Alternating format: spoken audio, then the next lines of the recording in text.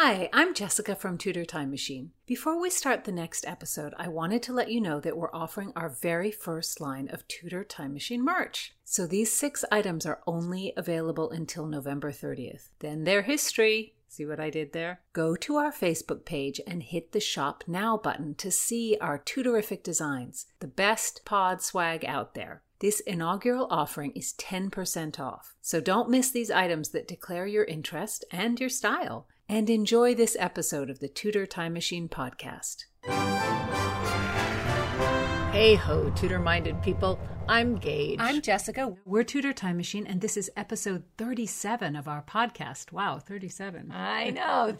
Thank you for coming along on this journey with us. And if you're new here, it's best to start at episode 1. This is a story project, so it goes in order. It's so exciting to see where all our listeners come from all over the world. It's fantastic. And we've had such a great time researching this project and sharing it with all of you. And if you're enjoying it, support us. Buy some great Tutor Time Machine swag. Yes, go to our Tutor Time Machine Facebook page, hit the Shop Now button, and you'll see all this great stuff we have for sale. So get a Do You Tutor tee or a sweatshirt. I love the sweatshirts. You can support this podcast at the same time. In our last episode, the court was enjoying some Christmas-tide misrule and everything was topsy-turvy. But now we're taking our Tutor Time Machine back to 1527 to see how Margaret and Anne are doing with Thomas Wyatt being away. Then we'll have some fun discussing the history beyond our tale and making connections between then and now. Read on, Jessie. Chapter 37, 1527, Anne Boleyn's Chamber, in which Thomas gives up the chase and Anne is caught. Thomas Wyatt bled ink from Dover to Rome in his heart-sick frenzy. He intended Margaret to pass along his words, hide them from the king. Margaret would not let these embers flame. She kept his letters for Anne in a purse by the privy. And yet she was fair. She did not send Anne's letters for her brother either. Those she hid among her shifts. But at last, a scathing note describing a consuming love for the king, and written in the flurry of insult, this one Margaret forwarded to her brother. His response was immediate, and worthy of ending her careful evasion of Anne. In latter days, Margaret might have quipped that the jewels on Anne's fingers were blinding, but today she kept her entrance simple, curtsying low and requesting a moment alone. "Your brother has left me, Margaret, and you feel you must follow suit?" Margaret was shamed. But what could she say? She could not admit duplicitousness. "Will you not speak to me?" Anne followed. "Will you find another great friend in whomever Thomas loves next? Have you no loyalties of your own?" Anne was changed by the king's interest. Margaret could see that. Anne was a woman of books. The ear of the king was a powerful lure. The wound of lost love made her a fortress to his advances and enticed him. Anne's eye was an arrow. How could the king not love her? And how could her brother not love her? And even courtiers who once despised Anne Boleyn now saw her worth.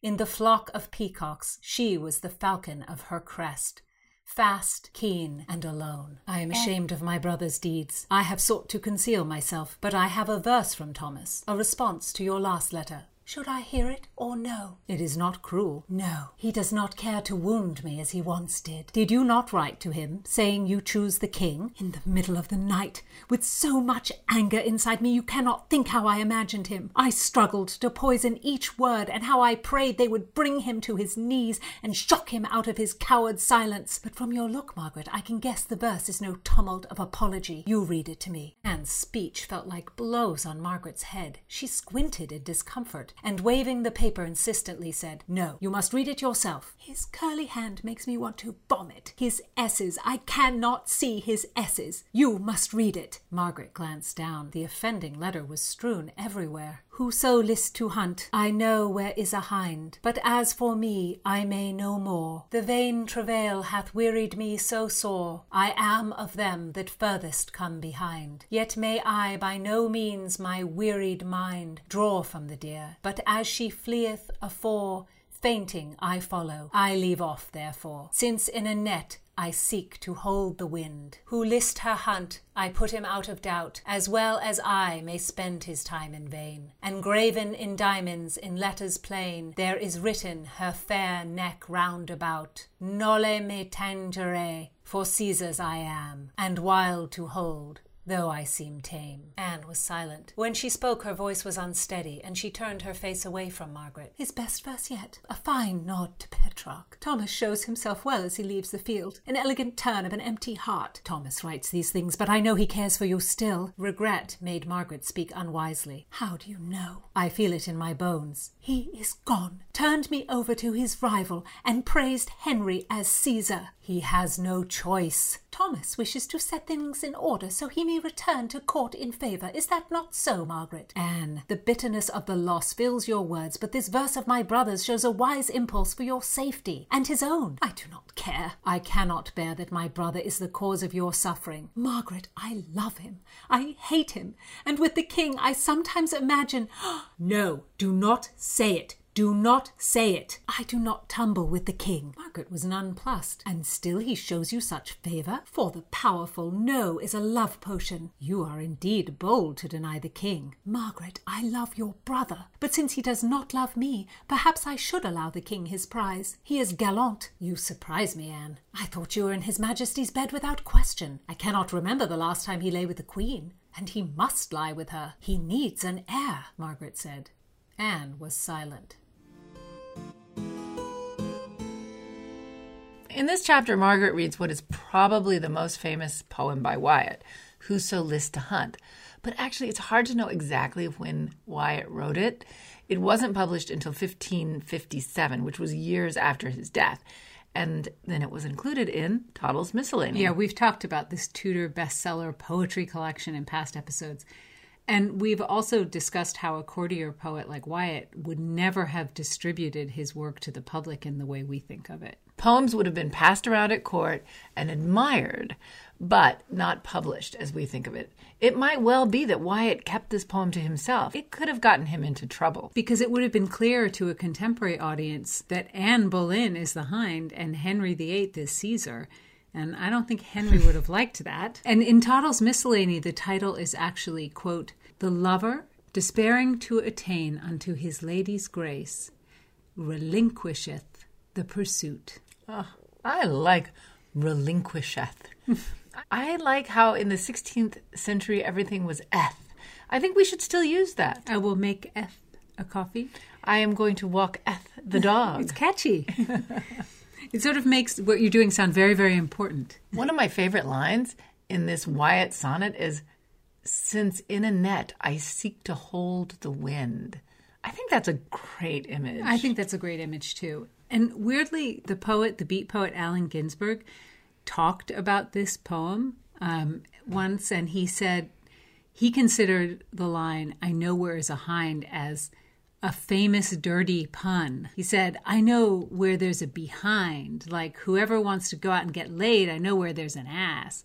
A little poem to some really great whore that was the king's mistress, who was making it with everybody. And Wyatt had tried it, but had been beaten in the various court contests to see if he could make out with her. It's kind of reducing it to its most basic idea. I don't even know where he gets the whole great whore thing from. I feel like that is not suggested in the poem. I feel he is misreading. I mean, I don't associate a hind, which was a female red deer species, with a whore. You know, I associate it with big, sad brown eyes, cute Bambi fawns, and being free in the woods and leaping about. Did they even use behind to mean ass in the 16th century? I am not sure. We need an expert in Tudor linguistics to answer that. But the Tudors did love a dirty pun, even when they were being serious. Right, and we will give Ginsberg that. But this most famous of Wyatt's sonnets is actually based on a sonnet by the Italian poet Francesco Petrarca. We anglicize it to Petrarch, not Plutarch. I always make that mistake. I always conflate them. But Plutarch was the Greek philosopher and historian, and Petrarch was the humanist, classical scholar, manuscript collector, and Renaissance poet, most famous for his lyric poems to his beloved Laura, who he apparently never spoke to. I bet Petrarch was a fan of Plutarch. Don't mix me up. You know, you can go and visit Petrarch's tomb. I will go there. It is in a small medieval town in Padua called Arqua. Petrarch's monument is right there in the middle of Petrarch Square. I wonder if Thomas Wyatt made a pilgrimage there when he was in Italy in the 1520s. In 1527, he did go AWOL on an official trip to Rome and ended up being captured in Feria. And Feria is in northern Italy, and so is Padua. So who knows? Maybe he did go and pay homage to the master. Wyatt was clearly a fan. And what do they say? Imitation is the highest form of flattery? Petrarch's Rima, number 190, which influenced Whoso lists to hunt, goes like this. Now, again, this is a modern translation. A pure white hind appeared to me with 2 gold horns on green grass, between 2 streams, in a laurel shade, at sunrise in the unripe season. Touch me not, in diamonds and topaz, was written around her lovely neck. It pleased my lord to set me free. The sun had already mounted to midday. My eyes were tired with gazing, but not sated, when I fell into water, and she vanished. That clearly says big whore to me. No, it's sort of ephemeral and dreamy. I don't know. Clearly this modern translation, though, they did not keep up the traditional rhyme scheme. No, I mean, I don't envy translators. That's a very, very hard job. It must be so difficult and challenging to keep the meaning and the rhyme scheme when translating. We have to put it out there to really appreciate Petrarch's sonnets. You and I would have to spend a year or 2 learning Renaissance Italian. Probably more than a year or 2. Maybe Probably. You could learn it in 2 years, but it would take me 20 years. Yeah. Petrarch sees the deer for the first time in his work, but in Wyatt's, in the one that Margaret read, there's a sense of history. He has been pursuing the deer for a long time, and he's in competition with others. He is one of them that furthest come behind. In Petrarch, the deer has been set free by her master. In Wyatt's verse, she declares, "For Caesar's I am." She has been caught, but not by Wyatt. Poor Wyatt. There's such a sense of loss and just despair in this poem, and really exhaustion. And he's literal about that, right? Because he writes, "The vain travail hath wearied me so sore." Hopeless love is exhausting, but it makes for a great verse. Petrarch has his great and ideal love for Laura, the wife of a nobleman who Petrarch says he first saw as she sat in church, but he has little or no actual contact with her. No, he said it was a, quote, an overpowering but pure love affair. So it was painful but productive, because Petrarch is credited with perfecting the sonnet form, the Petrarchian sonnet as it came to be known. Wyatt's poetry is definitely more immediate, it's more longing, and I don't think he's worried about being pure.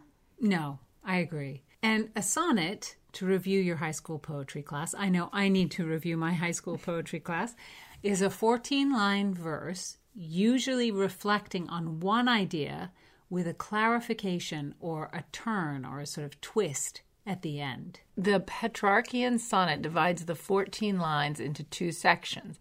An 8-line stanza called an octave, rhyming A-B-B-A, A-B-B-A, and a 6-line stanza called a sestet, which rhymes C-D, C-D, C-D, or C-D-E, C-D-E. So for some other examples of the form, Milton wrote "When I Consider How My Light Is Spent" as a Petrarchian sonnet. And in the 19th century, Elizabeth Barrett Browning's "How Do I Love Thee" is also in the Petrarchian form. It's a form that people used and still play with now. Thomas Wyatt is credited with bringing the sonnet form to England, and also for, as his bio on the Poetry Foundation website points out, bringing contemporary political issues into poetic work. So for this combination of formalistic innovation and historical reflection, today he's considered the most important poet of the first half of the 16th century. I hadn't thought about that before, but it's really true that Wyatt brings, I guess you could say, Tudor current events to his work? Well, he writes explicitly about the executions at the Tower in 1536. He writes about the execution of Cromwell. He writes about being at court with all its privileges, but also how insecure it is. He does write about his inner life and about historical events. And Whoso Lists to Hunt is an example of Wyatt's formalistic innovation. It's referred to as an Italian sonnet, which I personally find a little bit confusing because I always think of Petrarch as being the Italian sonnet. But no, an Italian sonnet and a Petrarchian sonnet are different, because in the Italian sonnet, the octave is the same as the Petrarchian sonnet, but the 6-line sestet rhymes C, D, D, C, E, E. And the other form Wyatt developed, along with Henry Howard, our own Earl of Surrey, is called the English sonnet. It condenses the 14 lines into one stanza with 3 quatrains, and then there's a concluding couplet for the twist at the end. So it's A, B, A, B, C, D, C, D, E, F, E, F, G, G. And this form, devised by Wyatt and Surrey, of course, leads us to the late 16th century and the Shakespearean sonnet. So Petrarch to Wyatt, Wyatt to Surrey, Wyatt and Surrey to the big bard himself, to Shakespeare. Petrarch was very influential. Some historians credit him with initiating the Italian Renaissance. That is, wow. You and I, that's a big claim to fame. Yes.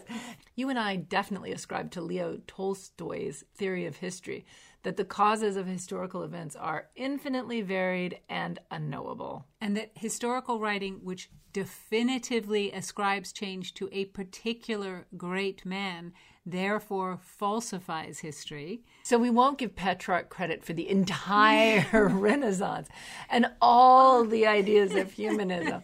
After all, the Crusades, for better or worse, brought back lots of classical texts that had been preserved in the Ottoman Empire, And Petrarch had a lot of friends who were thinking the same way he was. Yes. And, many things were going on. But to take nothing away from Petrarch, he did devote much of his time and resources to traveling far and wide and collecting ancient Latin manuscripts that otherwise might have crumbled away. In particular, Petrarch in 1345 rediscovered a trove of Cicero's letters that he wrote to his friend Titus Atticus, which were incredibly detailed about Cicero's personal life. And these letters were very confessional. They were very honest. They revealed his day-to-day moods. He didn't edit himself because he was writing to his close friend. And this correspondence spans more than 20 years.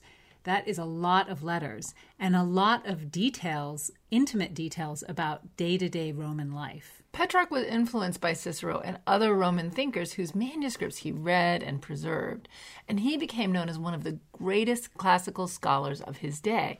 But he was also a devout Christian and very influenced by St. Augustine. Petrarch personified this mixing of classical philosophy and the ideas of a worthy life with Christianity, and that was a new way of thinking. The early Christians differentiated themselves from the Romans by moving away from the great thinkers of the empire. Up until the middle of the 14th century, devout Christians were just uneasy with classical scholarship, with admiring classical art, with reading mythology, all of those kind of things. And Petrarch struggled with, and I guess you could say he ended up reconciling the opposing ideas of the Roman thinkers who emphasized civic life, duty to the community and to the state, and concerns of the day-to-day world with the Christian ideal that a worthy life was one removed from the world, preferably spent in a monastery or a nunnery, dedicated to contemplation and concerned almost exclusively with the afterlife. Petrarch wanted to enjoy his life on earth without feeling guilty. Yes. I mean, he wanted to read Marcus Aurelius, see some great art, and go to heaven. Sounds good to me. So arguing this view of a good life, Petrarch writes as himself in dialogue with St. Augustine in front of the virtue truth. Petrarch seeks to find a way to be spiritual and concerned with earthly matters at the same time that will pass the judgment of his hero, Augustine, and also the judgment of the virtue truth.